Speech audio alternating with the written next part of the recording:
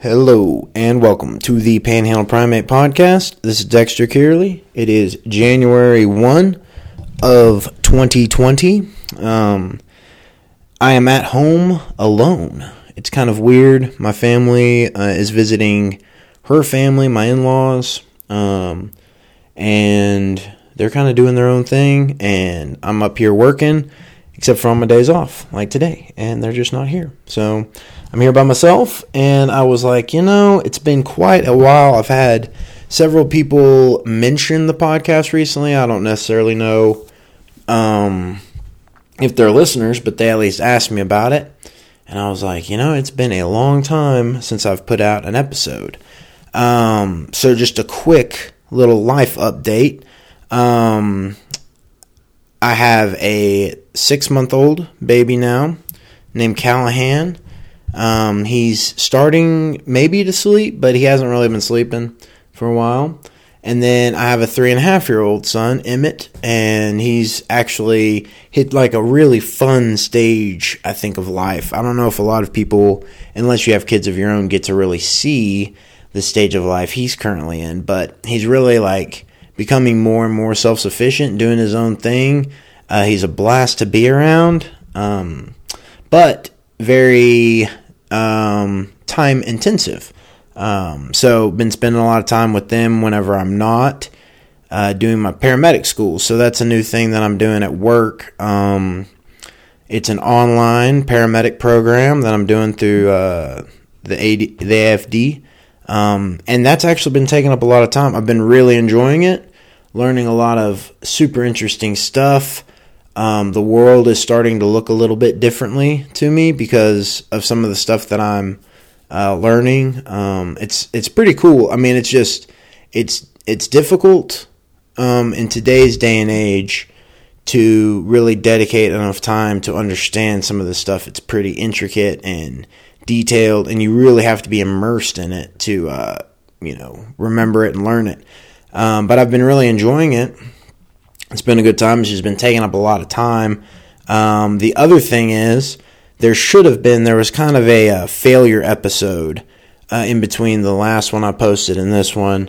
And it kind of derailed the podcast in a certain sense because it would have been the first recording that I had done that I really thought was pretty fun that I didn't put out, but it was mostly technical difficulties. We tried to cram 4 people around one mic. I tried to do segments. Shannon and Mike were both there, and then my buddy Tim, who's been on the podcast a bunch of times. And it was a really fun podcast. I really enjoyed it. I think there was probably some stuff in there that was pretty good, but there was also just some weird things, and then some really confusing sections where we're all kind of talking over each other and laughing. And so I don't know. I just decided, I was like, I don't think I should put this one out. So I didn't, and that was months ago now. So I was like, I'm going to jump down, I'm going to sit on the mic, and I'm going to just do a ramble just to get something out. Just because it's like, I feel like I took a break for like a season, like a summer. So I think that was the end. We'll say the Callahan era was the end of season 2. And this is maybe the beginning of season 3. But anyway, that's kind of why it's taken me so long to get a new podcast out, is because of some of these life updates. But really going into many directions, So anyway, that's a quick little life update. Kind of a quick update for the podcast would be that I hope to sometimes still have some guests on. But other than that, I'm just going to cram these little rambles in. Kind of wherever they pop up, like if I have, like today, where I'm by myself, all I've got to do is clean the house. So I was like, I can sacrifice 45 minutes, sit down, try to record a podcast real quick. So while I'm kind of on the topic of life updates, here's my some of my 2020 goals. It's to finish this paramedic class. I'm wanting to start doing more running. There's a couple of different people I follow on Instagram. One of them is, I believe her name is Candace Burt. She has this podcast, or not a podcast, Run Candace Run is maybe her Instagram, but she's like a race director. A lot of the other people that I peripherally follow kind of follow her, I guess. I don't know exactly how I started following her, but I have been following her. She does these ultra marathons, sets up these races and stuff. But she's doing this challenge where she's going to run every single day. It doesn't necessarily have to be a super great distance, I don't think, but, kind of get a run, maybe 3 miles in every day. And I'm thinking about joining her. So I'm going to try to do it for all of 2020. I think that that's pretty possible. I can always squeeze at least 3 miles in. So that's one of my goals. And I think it would be cool if other people started doing it as well. I kind of want to, I've got a lot of t-shirts and a lot of hats left over. And I kind of want to sponsor a race. And maybe the first, I don't know, I got some hats and some shirts. I don't know. Might maybe do like a giveaway or something. But I like to run with people. I like doing races. And it seems to be something that's very beneficial to a lot of people in my life. So I'm wanting to do more of that this next year. Spend more time with wife. Oh, okay, here it is. So, there are several branch podcasts. That's another reason that I've taken a break. I think that Shannon and Mike and, Shannon's friend, Ashley, or AKA Socks, have been in discussions about doing a podcast of their own, which I actually think would be great. I think that they have a good chemistry, a good style. They all kind of feed off of each other. And from the sounds of what Shannon's wanting the show to be, they would be the perfect crew for it. So I kind of took a break, partially too, because then I was like, well, my format's going to change up a little bit, because I was going to try to bring Shannon and Mike in. Anyway, all that to say that my wife is possibly going to start a new podcast soon, and it'll probably be way better than mine, so maybe you should look to check that out. Let's see, what was it? Oh, but she's also going to go to school, so she's working on her master's in linguistics, which is super interesting, kind of frustrating for me, because, at some point in time, people get so deep into learning something that they've left you behind, and they can't even explain to get you to the beginning of the knowledge that they're now learning. So she'd explain these things to me. It's just thrown me off, way too complex for me to understand. But she's doing some school right now, so I guess I'm still on things that are affecting the podcast, why I haven't been coming out with so many. But so that is my intro. About 8.5 minutes of rambling nothingness, and I'm going to take a break for a song real quick. Spotify recently put out this your top songs of 2000. Mine goes back to 2017, 18, and 19. And for some reason, man, I really got hooked on listening to my 2018 and my 2019. And this song was on one of the two. I can't really remember. But this band no longer exists in the Mount Ivy configuration. But a lot of those same guys from the Mount Ivy band are now in a new band called Vamping, who have also played on the podcast. I had the drummer of Mount Ivy, but no, he's not really the drummer. He's moved off to Nashville. But I had him on, John Rubin. He was the drummer in this band, and Broderick Adams is the lead singer of this band and the new band Vamping. I had him on the podcast, so look back in the show archives if you're interested.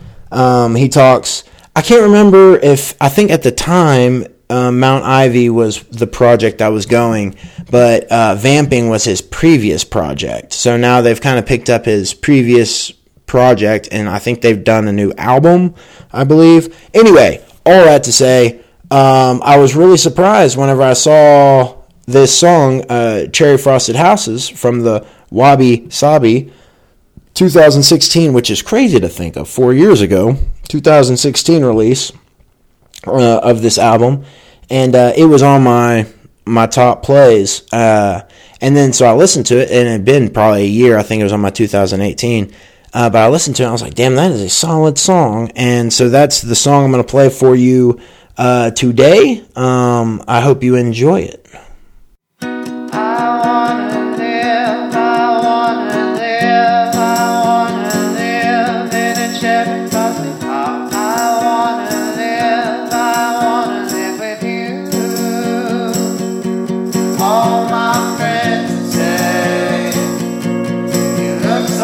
Better play. All my friends have seen you look much better free. You look much better free.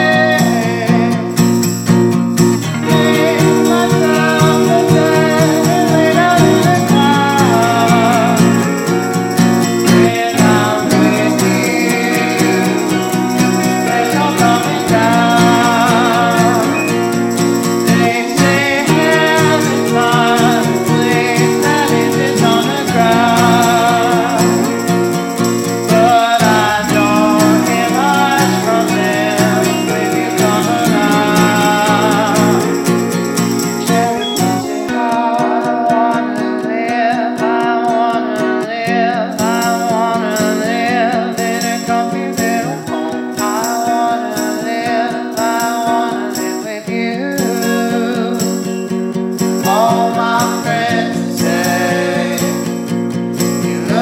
Much better play. All my friends have seen you look much better free. You look much better free. Leave myself a day later in the cloud. When I'm with you, there's no coming down.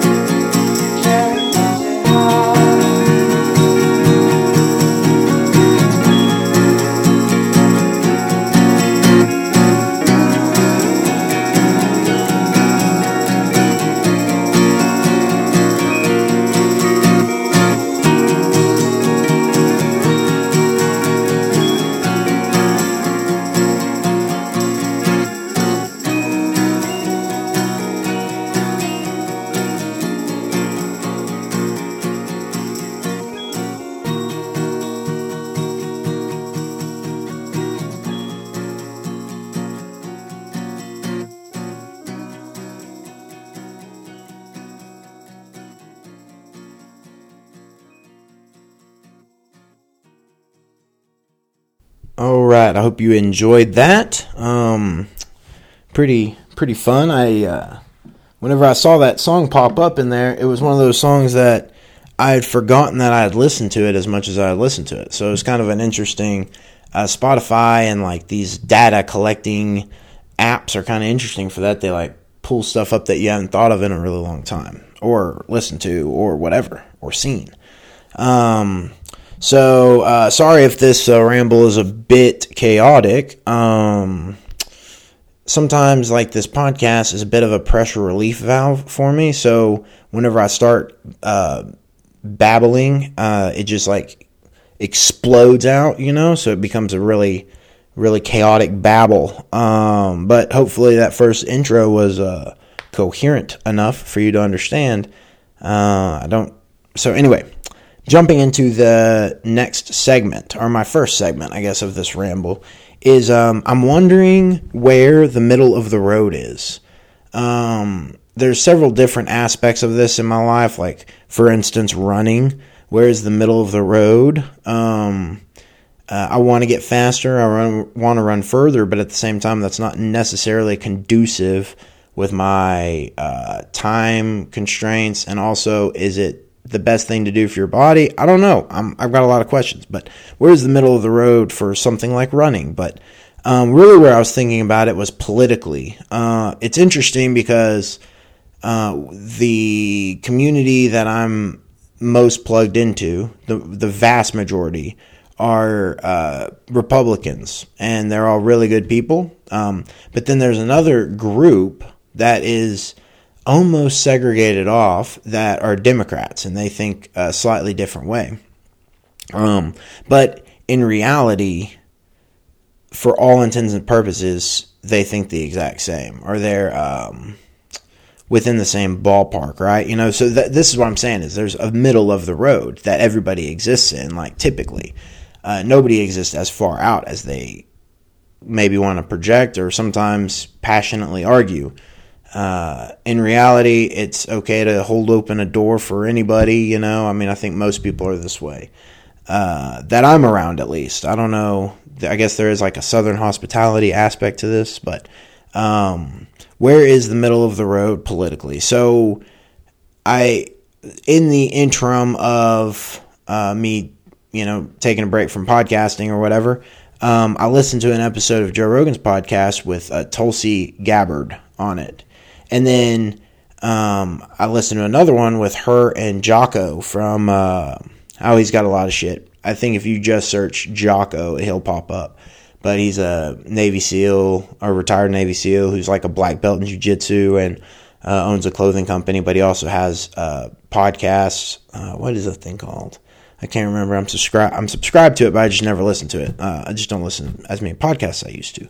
But they were both on the Joe Rogan Experience. It was super interesting listen. I think you should maybe go listen to it, because this is the thing, is if we want to start defining where the middle of the road is, we have to start diversifying the conversations. We have to start having the people that are capable of holding the middle of the road, of being in the middle of the road, of making compromises while also being passionate about, different issues, where can we all meet? Tulsi Gabbard, it was interesting podcast. It kind of represented a little bit of a middle of the road to me, because, Jocko's a guy who I would maybe classify as more right-leaning. Joe Rogan seems to be pretty in the middle. He kind of goes, he's pretty middle of the road, I would say. And then Tulsi Gabbard is a Democrat, but she seemed pretty middle of the road as well. And it was interesting to hear their conversation and hear them talk about different things. But also the other candidate is Andrew Yang, who also went on Joe Rogan's podcast. I thought he was very interesting. And he's got a couple of very interesting proposals. But both of these two candidates seem middle of the road enough for Republicans and conservatives to just look into them. I'm not saying support them or believe them or anything like that. I'm just saying look into them and see, is there some middle of the road? Is there a compromise that you can see between Republicans and Democrats? These being Democrats, Democratic candidates. So it's kind of interesting, because in reality, I'm not sure if it matters if it's Democrat or Republican in power, if the individual rights are being violated. If individual rights are the most important thing, then I don't know. I think it maybe depends more on the person than the party, more on the candidate than anything. And definitely on my neighbor. I want my neighbors to be happy and live a more prosperous life. And that way Emmett has friends to play with in the neighborhood, I also want other people that, immigrate here or whatever. I want everybody to go up in standard of living. I think that's probably, I don't know, we'll talk about sustainability later, but with Andrew Yang, but he's got some interesting points. Let's see, where was I at? I was dropping down here. Okay, so one of the things I want to talk about on this topic is the danger of adjective rights culture. It clumps groups together and identifies them as individuals.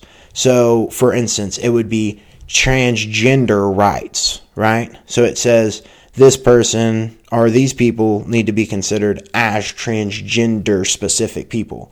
Well, in reality, other than being transgender, there's a pretty good chance that I am like a vast majority of those people in other ways in my life, you know?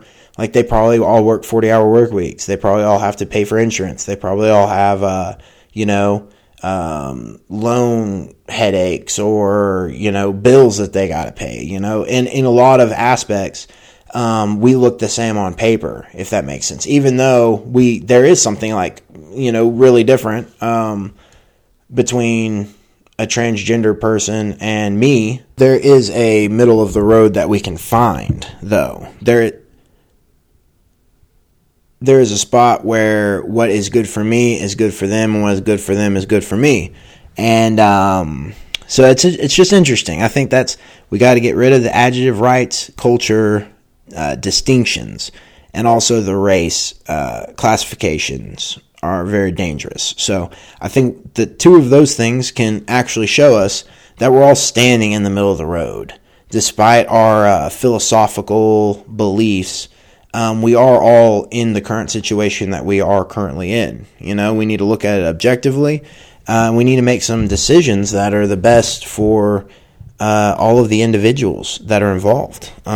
Bringing people up, allowing people to rise up, getting out of the way in a lot of ways. So let's see, the difference that is highlighted. So, choose a good philosophy that highlights the things that bring people together and unites people and makes them allies versus the specific thing. Like, there need to be conversations about the specific things. I'm about to get into this with different ideologies and different ways of thinking. But it's all about compromise. So I'm going to talk a little bit specifically. This information came off of Tulsi Gabbard's page, her political campaign page. So this is a couple of information about her. She was a combat veteran. She is a member of Congress. I think it said maybe one of two women that are combat veterans that are members of Congress, I think is what it said. I don't know. Go look it up yourself. A couple of her main points that she's running on is she wants to end regime change wars.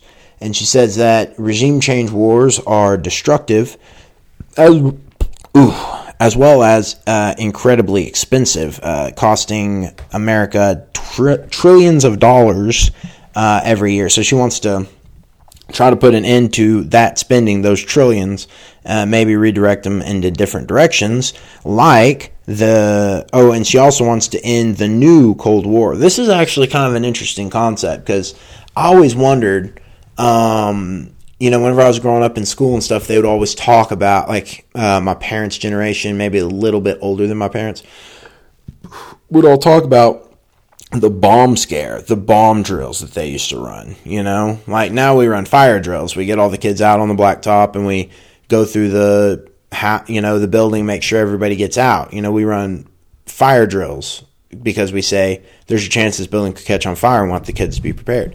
In the 50s, they ran bomb drills, basically saying, hey, if an alarm goes off, everybody hop underneath your desks because you're probably going to get blown up. There's a lot of places in the world that are still this way. But that's interesting when you're a kid growing up with that mentality of at any moment, my whole world could be blown up by a bomb, that the Cold War, it had a certain amount of fear with it, but also a certain amount of normalcy, So now we're living in the new Cold War, as Tulsi Gabbard calls it, where we're just used to, right now, there's enough nuclear weapons on the planet to at least knock us back to the Stone Age, which means knock us back to, not going to space and not doing a bunch of cool shit that we're doing, possibly lead to extinction of the human race. So it's just kind of interesting. It's we are living in a Cold War. I like that she's calling attention to that.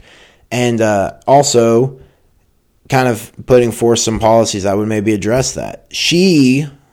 Another issue that she says is she wants to guarantee quality health care for everybody. Now, this is a very interesting topic for me. Guarantee quality health care for all. It's just interesting. I'm wondering how she's going to do it. I'm in the emergency field. I'm in emergency medicine. Right now, we don't deny care to anybody. We don't take a credit card before we provide care. We show up on the fire truck and we say, how can we help you? We do everything we can to help them. The ambulance company does, however, bill them, but that's only if they transport. And actually, I've been really impressed with a lot of the medics recently who have wanted to treat in place, just treat the patient, if possible, leave them in their house. These are people that fall. And back in the day, they probably would say, hey, look, you fell. You need a CT scan. But now they look at them and they say, how do you feel? You don't hurt? No neck, no back pain, no head pain. Okay. You just want us to pick you up. Okay. We pick them up. We all go on our way. That is, as far as I know, free service to all of our people, all of our citizens of Amarillo. Really, anybody. They don't even have to be a citizen of Amarillo. They just have to be in Amarillo. That's what we already do. In that I know the hospitals are working hard. It's filled with a lot of people who are passionate about what they're doing and who really want people to get healthy. So why are people still continually getting unhealthy? Are living lifestyles that are leading to more impactful chronic illnesses? This is a big question. A lot of people are asking that question. I'm just wondering, how do you guarantee quality health care for all? Like, how do you approach a system that is so sprawling and truly people are already wanting to do the best job they can, but we do have like crazy differences in prices. I was actually talking to a fellow the other day who's quite familiar with a lot of different surgeries, and he was talking about how much a surgery cost in the United States to the same surgery cost in a different country. And it was like way different. And he said, it's pretty much the same procedure and you're getting the same quality of procedure. There you just pay for it privately. Whereas here you have to have insurance, and then the insurance is billed so high that you could never pay that. I could never pay $30,000 for a new knee surgery. So I have this copay, right? So it's just kind of interesting. Why is our system so much more expensive than other systems? And how do you fix that? How do you equate for that economically? I don't know. It's a messy issue, but that's one of the things she's running on. And I don't know how I feel about it, because there's a lot of people who, I believe deserve the health care. They deserve, help to try to get them more healthy, but at the same time, it's always the most unhealthy people who use the system the most, and typically they have harder economic systems because they can't work, they can't do all these different things. So it's interesting. Guarantee quality health care for all. I don't know what that means. I don't know how that looks. I'd be interested to dig more into that. Or have, maybe one of my listeners dig into that and shoot me an article if you come across something about that. That'd be kind of interesting. So the green economy, she wants to invest a lot of money in the green economy. She says she wants to provide government subsidies to oil companies, which that's kind of bullshit. Just because you're in the energy game, you get to get options of these subsidies that make it easier to produce energy. That doesn't make sense to me. I thought that was a little weird. Personally, it should just be subsidies if you are creating green energy. It doesn't matter. It doesn't matter if you're a multi-billion-dollar oil company wanting to diversify yourself. I mean, that's what every company should be doing. Either way, is saying, well, we're going to make energy with gas, with oil, with wind, with solar. Like, invest in all of it. And if just one of them pays off, it'll pay for the investment of all the others. So it's kind of interesting. I don't know about the whole stimulus, like trying to subsidize oil companies more. It doesn't make sense to me.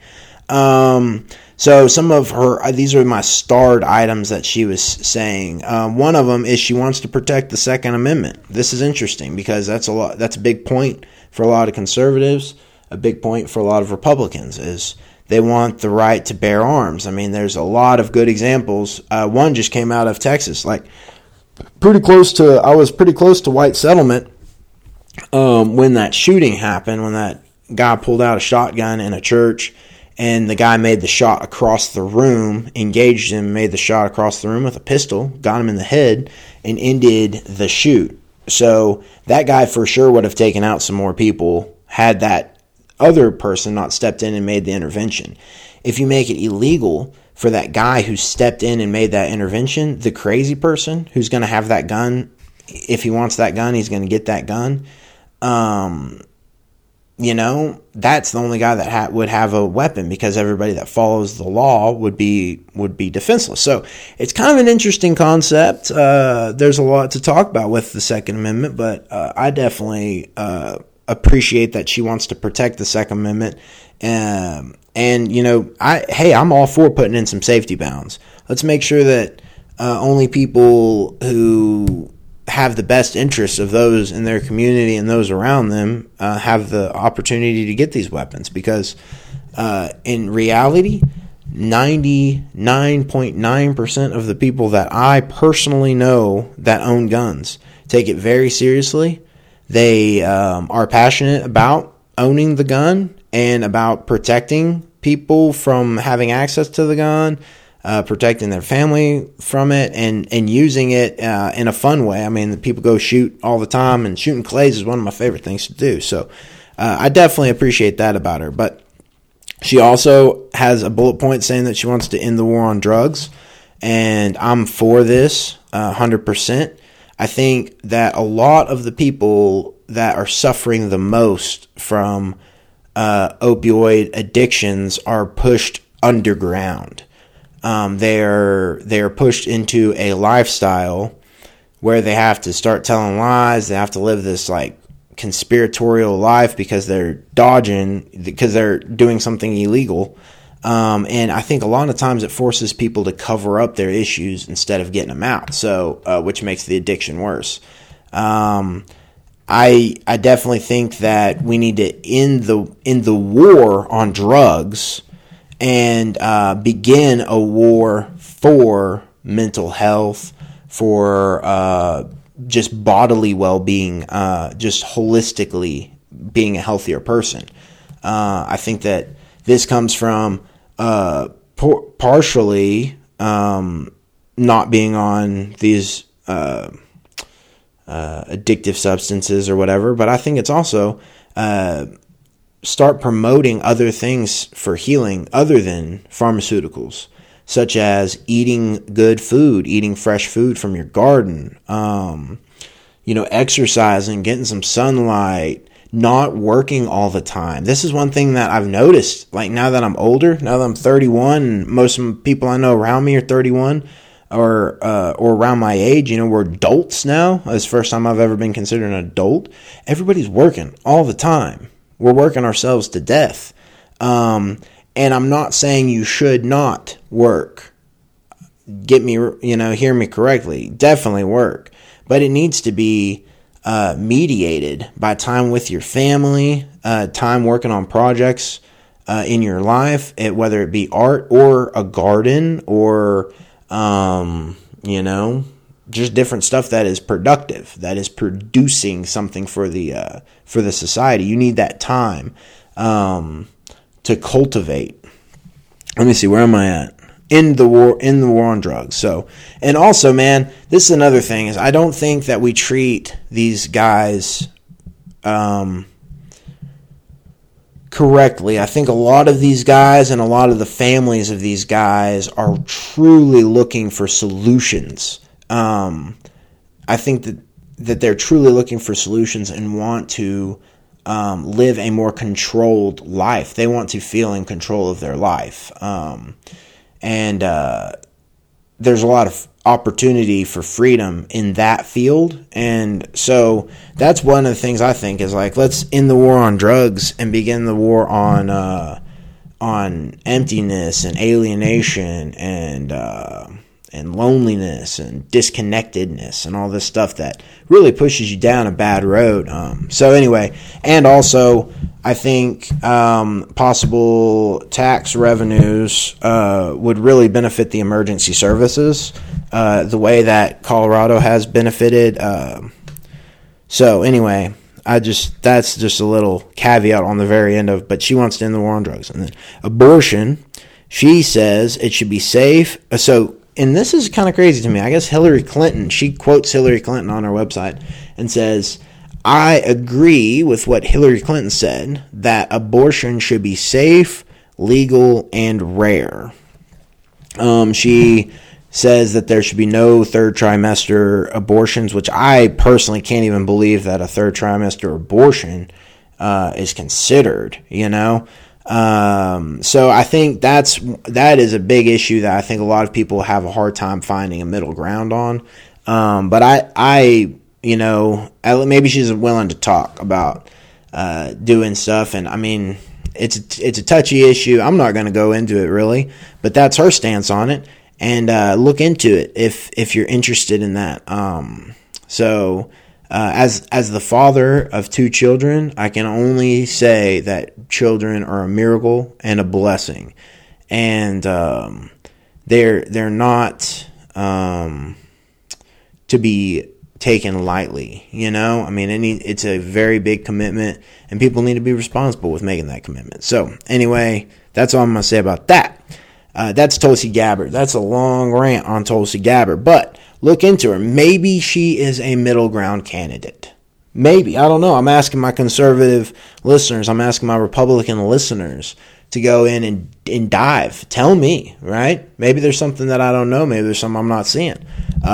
Dig in, find it. Tell me. And help us all make a little bit more of an informed decision. I don't even know if she's going to get the Democratic nomination, but I think she's somebody that we should look into as Republicans. I mean, or whatever. I don't even know if I don't consider myself Republican. I've voted Libertarian several times. I find it hard to go with either party, but hey, let's find a middle ground. Hopefully I'm in the middle ground. That's what I would really like to see.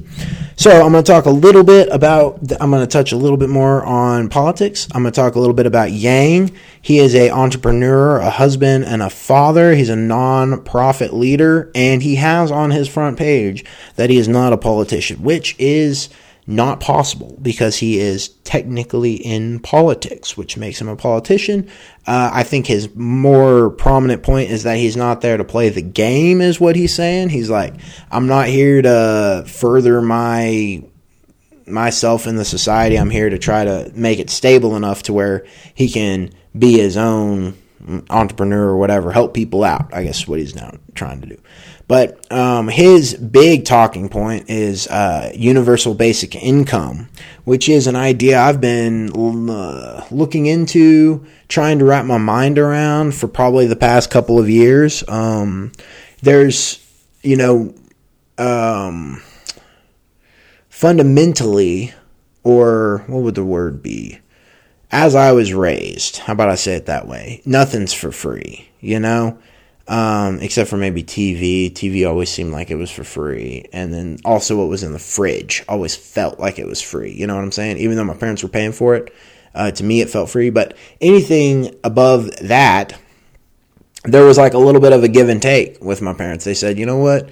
You want $10 for the weekend or whatever? Like, how about you go scoop some poop in the backyard for the dogs? Clean up the backyard, scoop up all the poop, keep it clean, and we'll give you some money. It was like a reward-based system. Universal basic income is a citizen-based. So it doesn't matter how hard you're working. You get $1,000 a month for all adults. So he's saying, as soon as you turn 18, you get $1,000 a month for the rest of your life, period. It's a freedom dividend that he's paying, that our culture is paying us. This is more of a trickle-up economic model, is I think how they're describing it, basically saying, if, like, let's take me as a example, pretty much, I don't know. I mean, I think if you really stratify out like earnings, I'm in like a really low spot, but let's be honest, I'm in the middle of the road. I feel like economically and stuff, I'm middle class, comfortably middle class. Like, I'm really loving my lifestyle. I don't think I'd want a bigger house or maybe a new car. I don't know, but pretty much doing great, doing fine, feeling good. He's saying if he gives me $1,000 a month, that I will either put it into savings, which that's probably true. I'd probably take $200 of it and put it directly into savings every month, and then the other thing is he's saying that the $800 that's left over, I would spend on X, new clothes for my kid, new shoes for me, new computer that I was looking for, or something like that, One of the things that I think is really interesting, and I just read on his website, but I think added an element to this, is he said he wants to make it illegal to lend or borrow against. So I can't go and buy a car that is a $500 a month payment and go to the car dealer and say, hey, look, I'll give you $500 a month. I've got this dividend coming in, right? So the lender says, all right, well, I'll lend you this money knowing that I'm getting $500 of your dividend. It's illegal, I think, to lend money or borrow against the dividend, which is kind of an interesting concept. I think that there is something to look into. He has on his, he talks about it on the podcast when he was with Joe Rogan, specifically about how he would pay for it, about a couple of the different things, ways he would levy the money to get it up. But I think it's initially, if you're a conservative-minded person, you would not gravitate towards this idea. You would push away from it, and you'd say, no, that's welfare for all. That's socialism.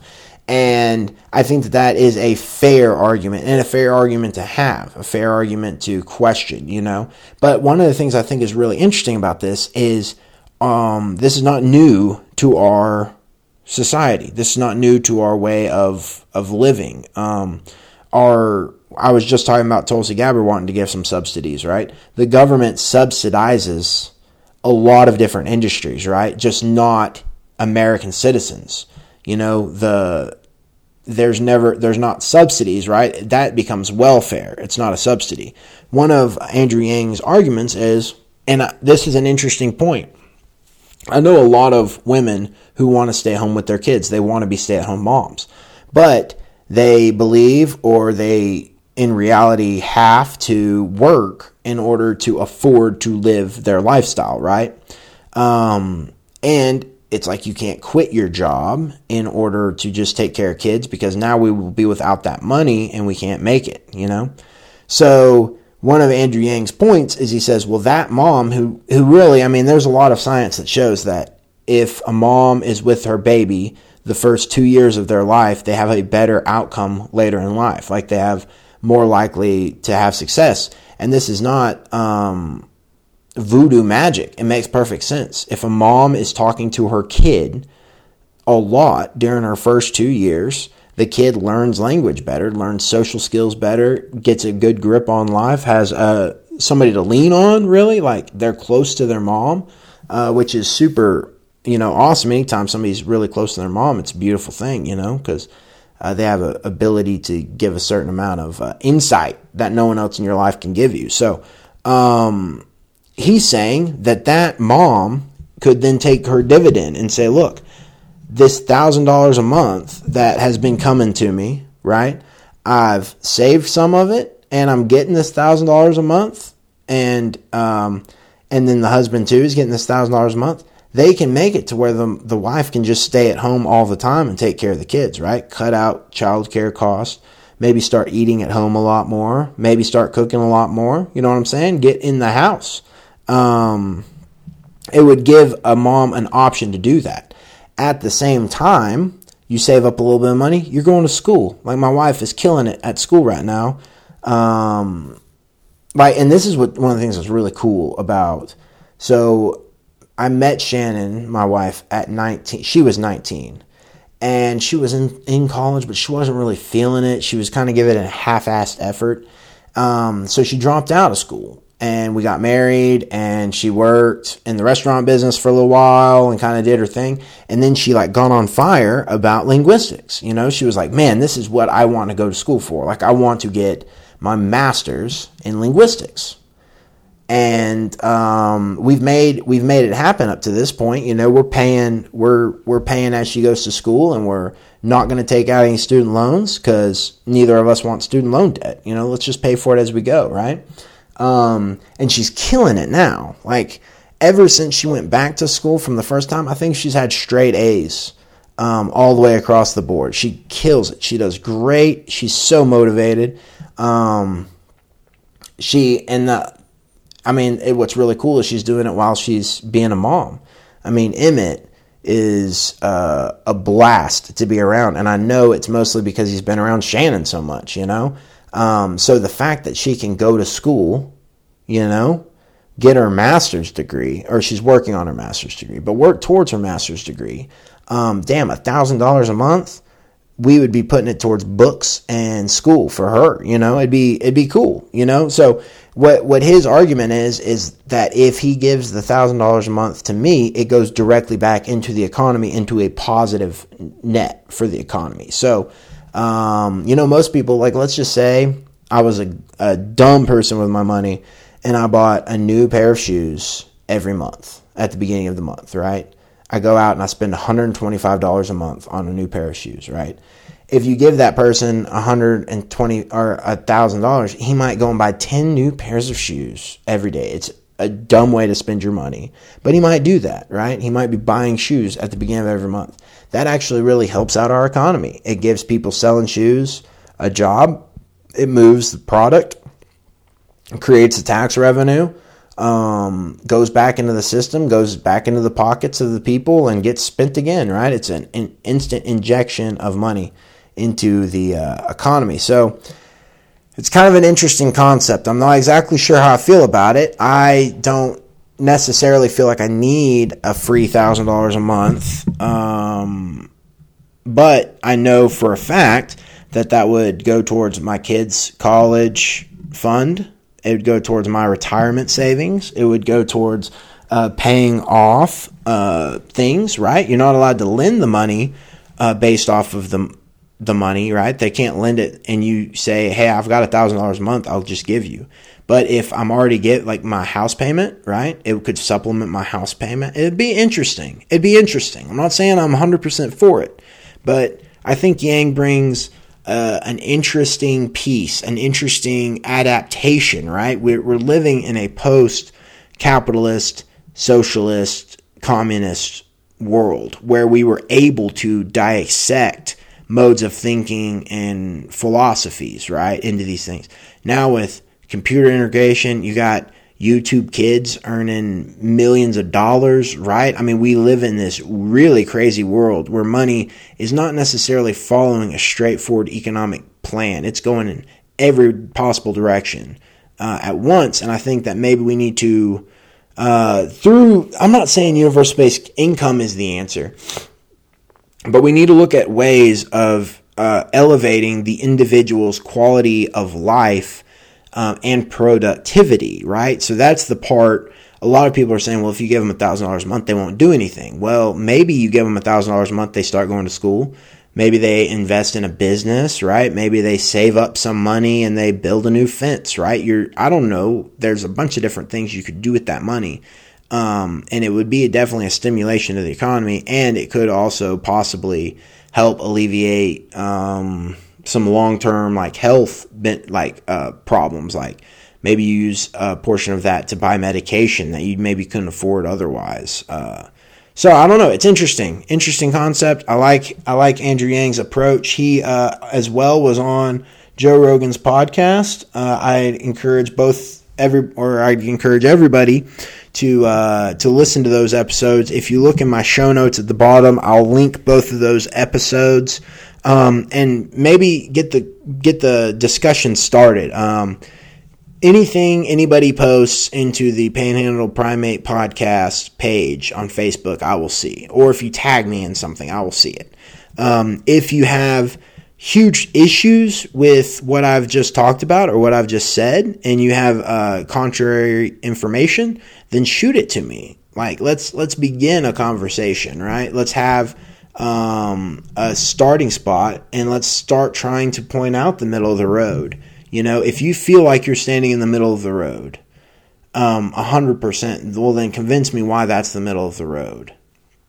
If you're not standing in the middle of the road, maybe see, is there a way that I can migrate towards the middle of the road? Maybe not get all the way in the middle, but get a little bit closer, you know? So, anyway, I'm not a political analyst. I know I've rambled for a long time, and I've probably lost almost every single listener to this point. But regardless, I kind of threw it down. I really took a stab at it. You know, you could say I took a stab at it. So I'm going to play another song for you. This one, let's see, I want to play another Amarillo person. So I think who I'm going to play is, well, I know who I'm going to play actually. I'm going to play Ugly Chulo. And you know, I've played a couple of his songs on here before. Dang it, man. I don't know what is going on with my, let's see, Chulo's Revenge, Click the Departed, and 3 a.m. That's, I think, the song I'm going to play for us today. Just mostly because that's one of, I listened to the song, and I don't exactly know what he was rapping about, but what I was thinking about was being on the fire truck. At 3 a.m. we make calls. As you can imagine, a bunch of randomness is going on at 3 a.m. in the morning. We're walking up on car wrecks. We're walking up on drug overdoses. We're also just walking up on like a drunk guy who didn't quite make it home and is stumbling, you know, sitting on the curb or whatever. We see a lot of different kinds of characters at 3 a.m. in the morning. And that's one of the reasons this song really jumped out at me, was because 3 a.m. is a interesting time of the night. A lot of crazies out at 3 a.m. So this is Ugly Chulo and man, I have a hard time pronouncing this name. Zia, Z-A-I-H, Zia. But this song is called 3 a.m. It's off of Chulo's Revenge, which came out in the late great 2019. It is now 2020. Check out this song. Yeah, can't never fall out, man. I don't know what the fuck that even feels like, and I don't want to know. No time to sleep no more. It's Chulo's Revenge. Knock at my door, it's 3 a.m. Freaks come out at night, don't let them in. I'm focused on my grind like all the time, I live for this. Won't let you blow my higher, slow the fight, don't give them shit. Knock at my door, it's 3 a.m. Freaks come out at night, don't let them in. I'm focused on my grind like all the time, I live for this. Won't let you blow my higher, slow the fight, don't give them shit. Don't shoot for the roof, my dude. Aiming past the stars to move. Who don't dream of foreign coupe? Who really go and make the move? Tell me what you tryna do. Make this paper work for you. Building up residuals. Don't get cocky playing dude. I'm sipping on herbal. I'm puffing on purple. Geeking on my Urkel. Scuba dive, no snorkel. That your eyes don't cross my circle. Adios. Not enough time to do all that we wanna do. Fuck it, I gotta do all that I plan to do. It get heavy, shit get hectic. Quick with the flexing, shit not impressive. Fella don't mention my name, I don't address it. I don't do blocking, I disconnect it. Cashing a check it, knocking at my door. It's 3 a.m., don't got no love for them. Want me off my shit, never miss it. Shot collar, all I do is this, yeah. You was copy pasting on my shit. Wish you got it like it originated. Knock at my door, it's 3 a.m. Freaks come out at night, don't let them in. I'm focused on my grind like all the time, I live for this. Won't let you blow my higher, slow the fight, don't give them shit, yeah. Knock at my door, it's 3 a.m. Freaks come out at night, don't let them in. I'm focused on my grind like all the time, I live for this. Won't let you blow my higher, slow the fight, don't give them shit, yeah. Terminator, Robocop, I see you later up in LA with the players. Leave behind 100 haters, going pro just like a Laker. Don't owe nobody favor, take that big ass shit, no chaser. Knock at my door, it's 3 a.m. Knock at my door, it's 3 a.m. Knock, knock at my door, it's 3 a.m. Knock, knock at my door, it's 3 a.m. Knock at my door, it's 3 a.m. Things come out at night, don't let them in. I'm focused on my grind, like all the time, yeah.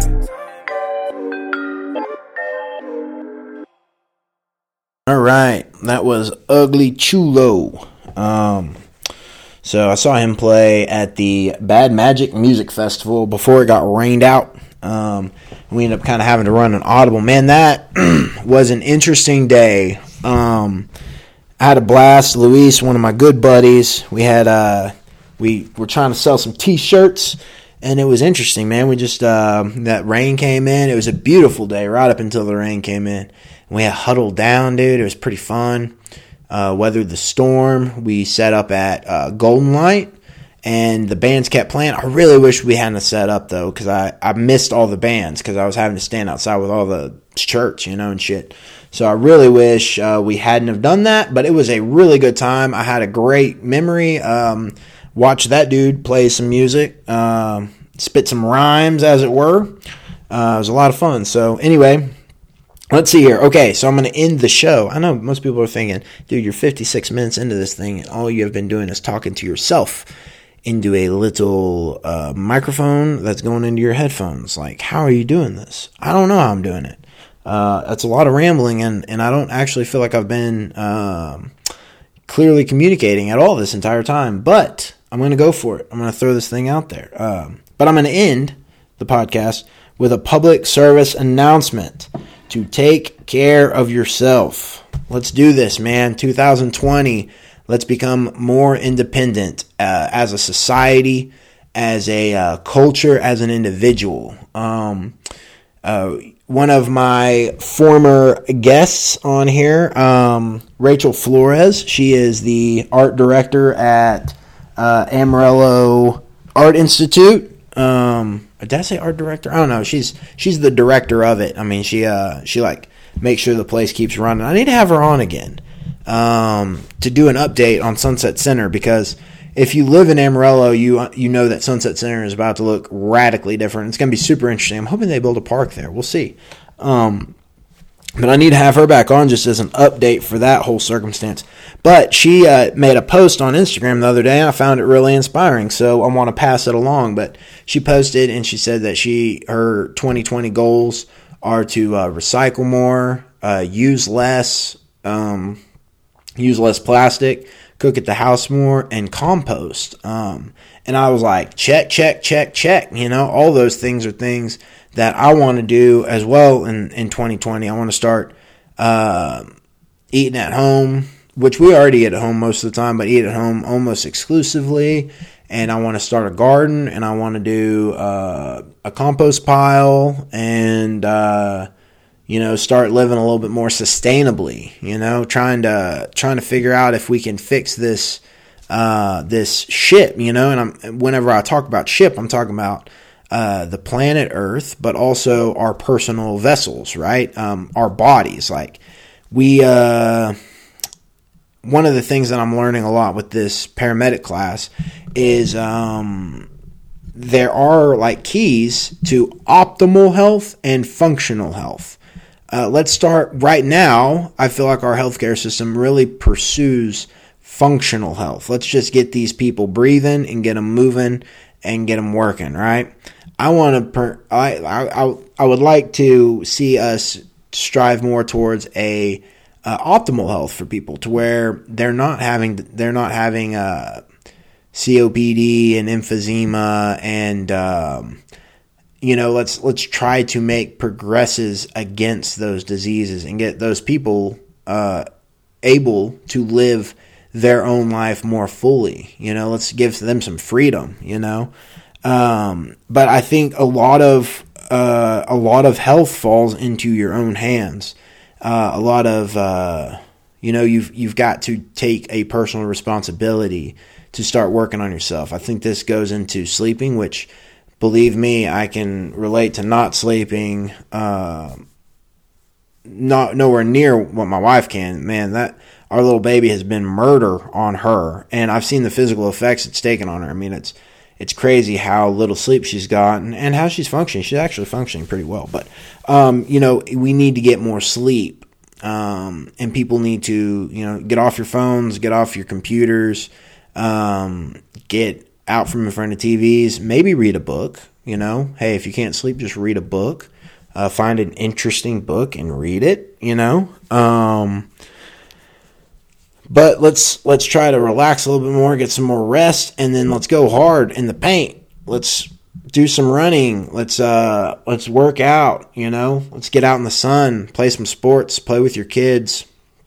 This is just, I'm kind of ranting a little bit about it. More pep talk. I'm trying to pep talk me. I'm trying to get me from being complacent. And I want to take a little bit more personal responsibility in the product, right? The body that I'm bringing to the world. I want to try to be the best version. Like, a great example of this is my buddy Coben Puckett. I've had him on the podcast a couple of times. I follow him on Instagram. I think you should follow him on Instagram. It's incredibly inspiring to see Coben day in and day out. The dude's on the grind. He's got a gym, and he's working, and he has some limitations that most people aren't used to. Like, he had a really bad bull riding accident 10 years ago, got trampled, and had some persisting injuries that he's been dealing with from that day on, But he's battling it back, He's taking his health and his mobility, and he's saying, how can I push this? How can I get better? How can I be better for myself, for my community? And he's driving for it, man. He's working hard. And anytime I see him post something where he's grinding it out in the gym for 5 hours, and I'm thinking I'm too lazy to do 50 squats, air squats, right? To do some push-ups, to try to do some sit-ups. If I can't do some sit-ups, just try to do some sit-ups. You know what I'm saying? Like, start taking my personal care. And it's like, I don't have a physical limitation as to why I can't do it. I have a mental limitation. I'm just not doing it. So it's kind of interesting, man. Like, let's start taking care of ourselves. Let's push. One of the things is I was going to say, I think I'm making a personal commitment to try to run every day from now until the end of the year. But that's just the cardio I'm choosing to do. Maybe you can choose to bike. My dad used to love road biking. My buddy Luis loves riding his bike all over the place. I've got a bunch of buddies who love riding their bike all over the place. That's a great way of getting some cardio and having some fun. So both those things.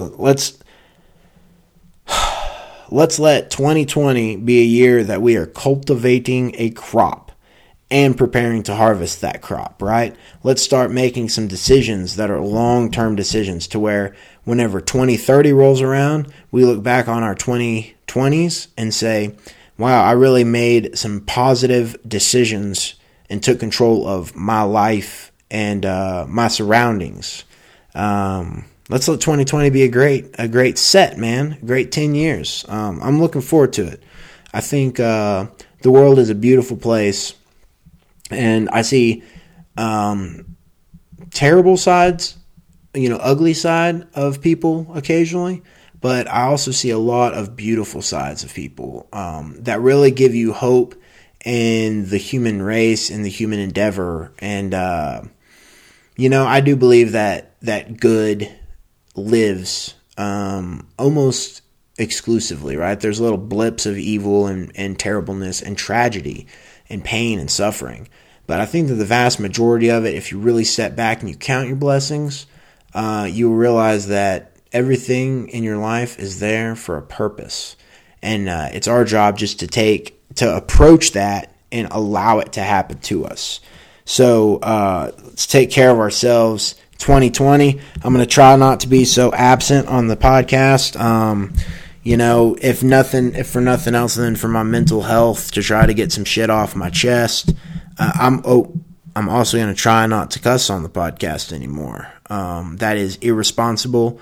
use of vernacular, and I can do better. So also, I feel like it's terrible if somebody wants to throw a podcast on and they've got little ears in the car. And, although those kids already know those words, I guarantee like a little craphead kid at school is saying it to them, or, they're tripping and saying it, or you're accidentally saying it.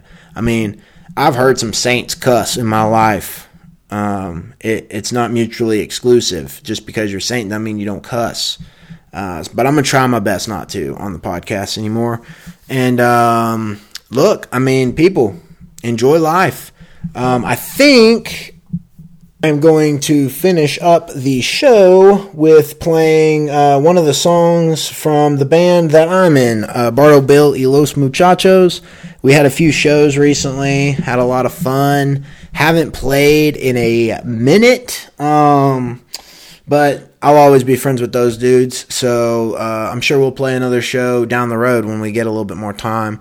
But we did a little bit of recording. It is, it's one of those things. It's not produced, really, or anything, but we had a great time recording it.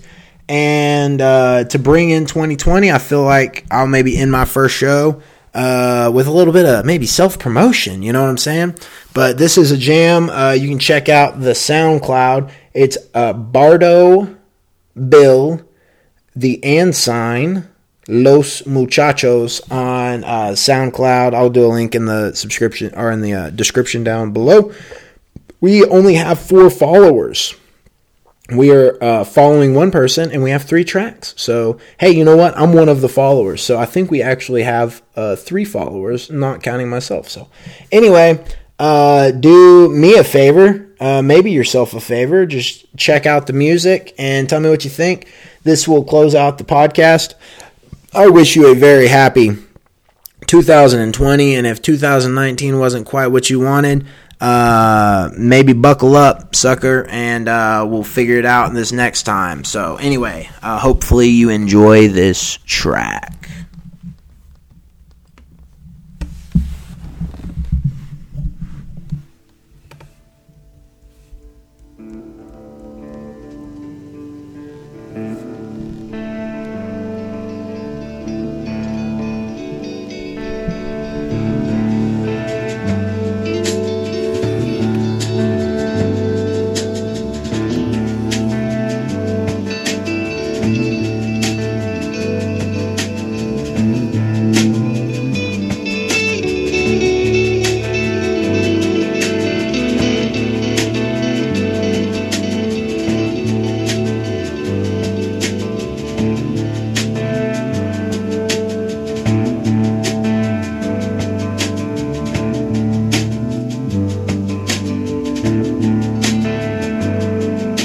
Sea always arriving, is hissing pebbles, is breaking its edge where the land squats on its rock. The dark of the earth is familiar to him, the close mystery, his source and his sin, and always flowering and always fading. But the dark of the sea is perfect and strange. It's like we live, it's nothing but the dance we made. It's like we live, it's nothing but the dance we made.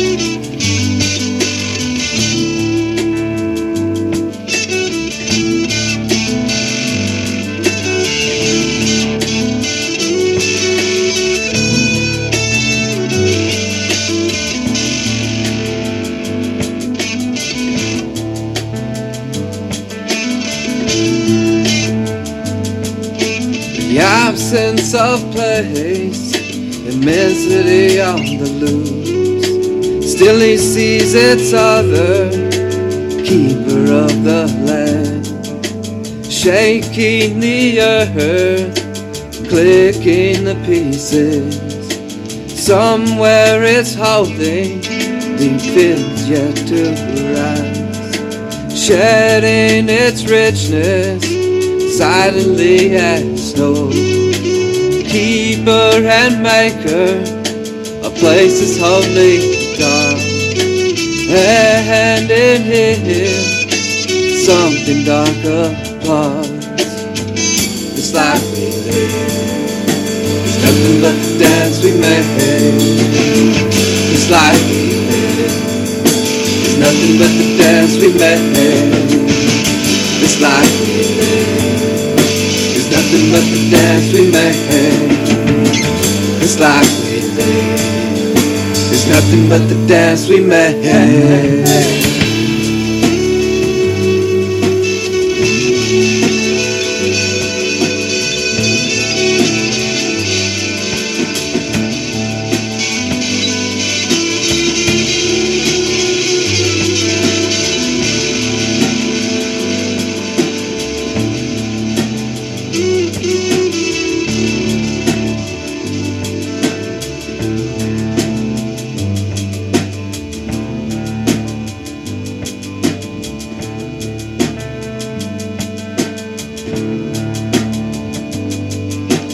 Keeper and maker, a place is wholly dark, and in him something darker plots. Keeper and maker, a place is wholly dark, and in him something darker plots.